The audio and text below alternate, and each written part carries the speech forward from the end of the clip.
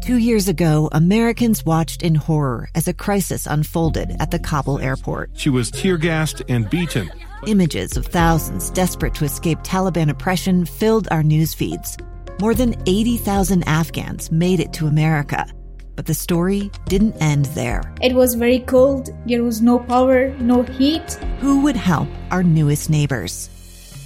I'm Andrea Smartin. In Stranger Becomes Neighbor, you'll hear the stories of some remarkable refugees who left their homes and their dreams behind, only to start over from zero. Their only possession was 3 blankets. And you'll meet Americans who stepped up to help them. You want me to come when you deliver your baby.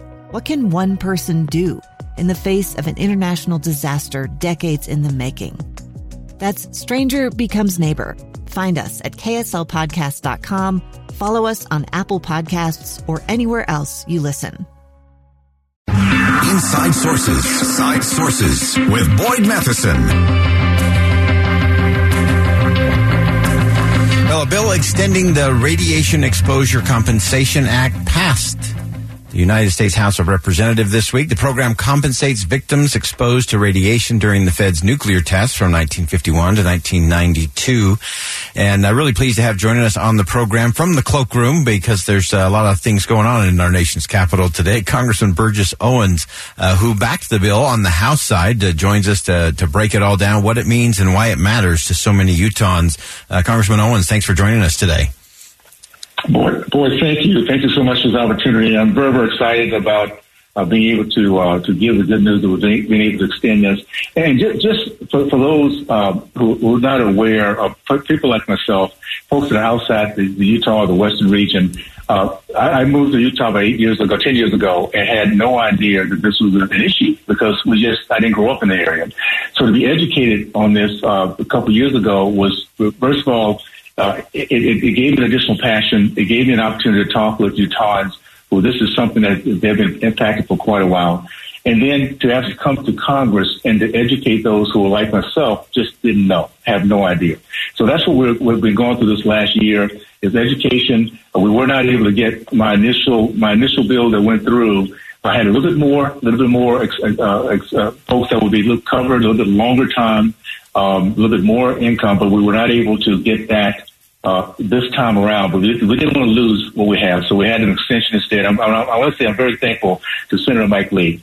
He really fought hard to make sure that it passed through the Senate, and that we were just able to pick it up from here and take it the rest of the way. Yeah, and such an important thing, and I'm glad you pointed out the tag team partnerships, and this is one area that I think the Utah delegation doesn't get enough credit for, is when members of the House and members of Utah's Senate delegation come together to tag team to make sure that bills that impact real Utahns can get through both the House and the Senate. It doesn't do any good to get it through just one chamber, that you don't get it to the president's desk that way. And obviously Senator Lee has been on this one for a long time. His own family story in terms of his father being exposed to that downwinder is what we often refer to it as.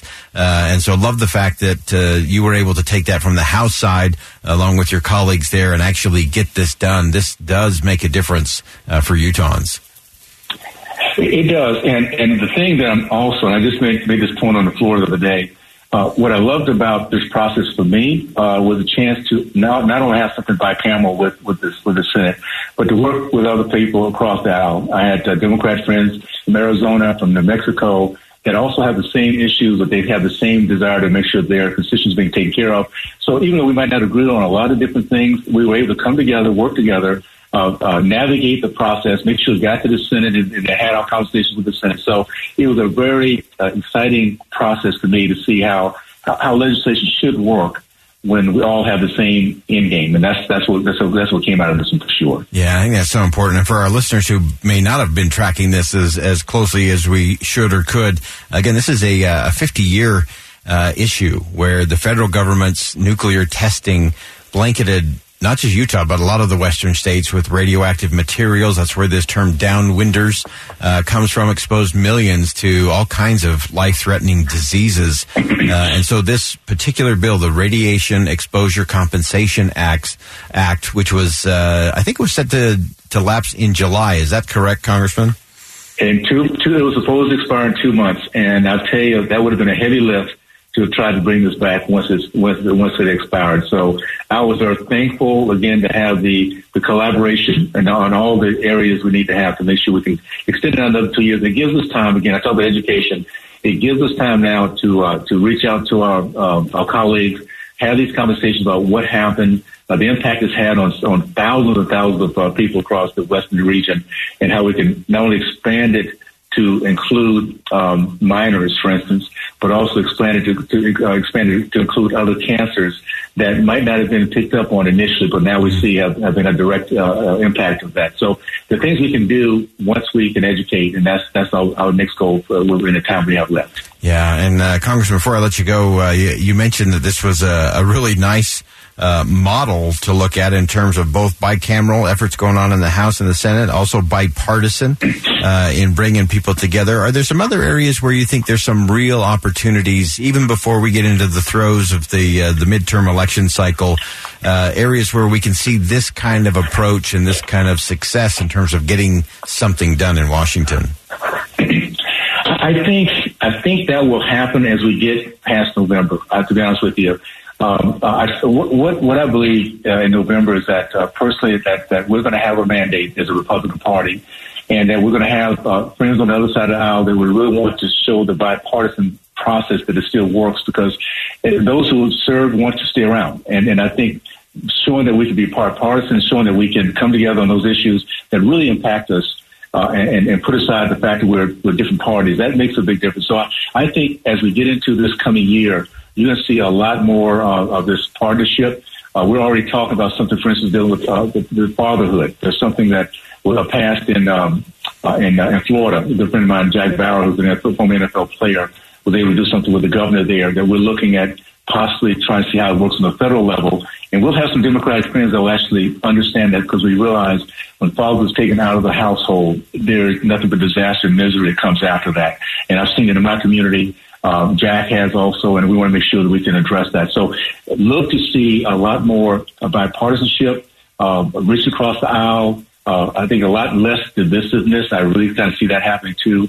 But we have to get to where the mandate is so strong that the American people are saying enough. We want to have a working Congress, and it's now those that are being elected to make that happen.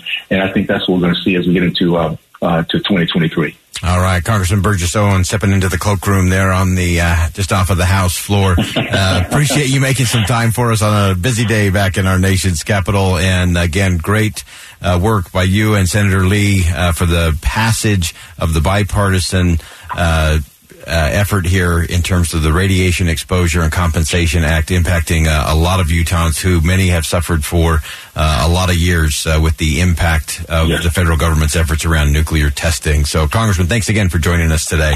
Boy, thank you. You're the first call, the first interview, so I appreciate you, my friend. Thanks so much for the opportunity, and we'll talk real soon, okay? All right, awesome. Again, that's Congressman Burgess Owens, and you always know when things are happening when members of Congress say, I can do the show, I can come on for a segment, but I'm going to do it from the cloakroom.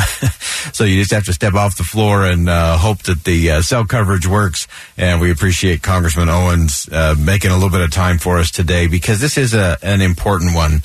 There are so many who have suffered from a wide range of diseases, from cancer being the obvious one to a host of others that were all part of this long effort that the federal government did, 50 years of nuclear testing, and just the downwind, it just blanketed not just Utah, but a number of western states with radioactive material, exposed millions and millions of people to these life-threatening diseases. And the important thing to remember on this particular passage is we'll now go to the president's desk. The Senate passed it, I think, by unanimous consent about a month ago, and the House just took it up and passed it this week. So it will go to the president's desk to be signed and continued, and that's really important. One of the things that Representative Owens pointed out was this fund was due to expire. The program was due to expire in July. And Representative Owens made a really important point that if it had expired, it is really tough to get those things back in motion and back moving again. Expiration is a tough thing.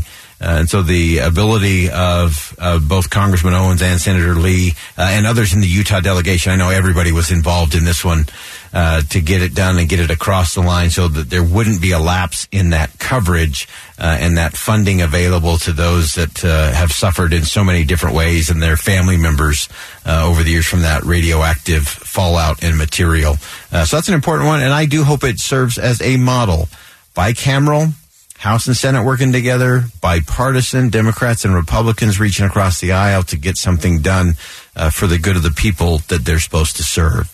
All right, we'll step aside for one last commercial break. Some final thoughts when we come back. Stay with us here on Inside Sources on KSL News Radio. Two friends taking pictures of the rising full moon on a summer night. Two teenage kids doing what teenage kids do. When a stranger with a gun and a death wish changed everything. It was violent, it was senseless, and I will never understand it, I will never accept it. I'm Amy Donaldson, and unfortunately, we're all too familiar with stories about how violence shatters lives. But what we rarely see is how they are rebuilt. In a new podcast, The Letter, we relive tragedy, but only so we can hear the rest of the story. The struggle to reclaim lives, the realities of grief, and the possibilities of forgiveness. I believe in miracles. Sometimes I thought, there are no miracles. Yeah, there are, and this is a big one. Follow The Letter at theletterpodcast.com or wherever you get your podcasts.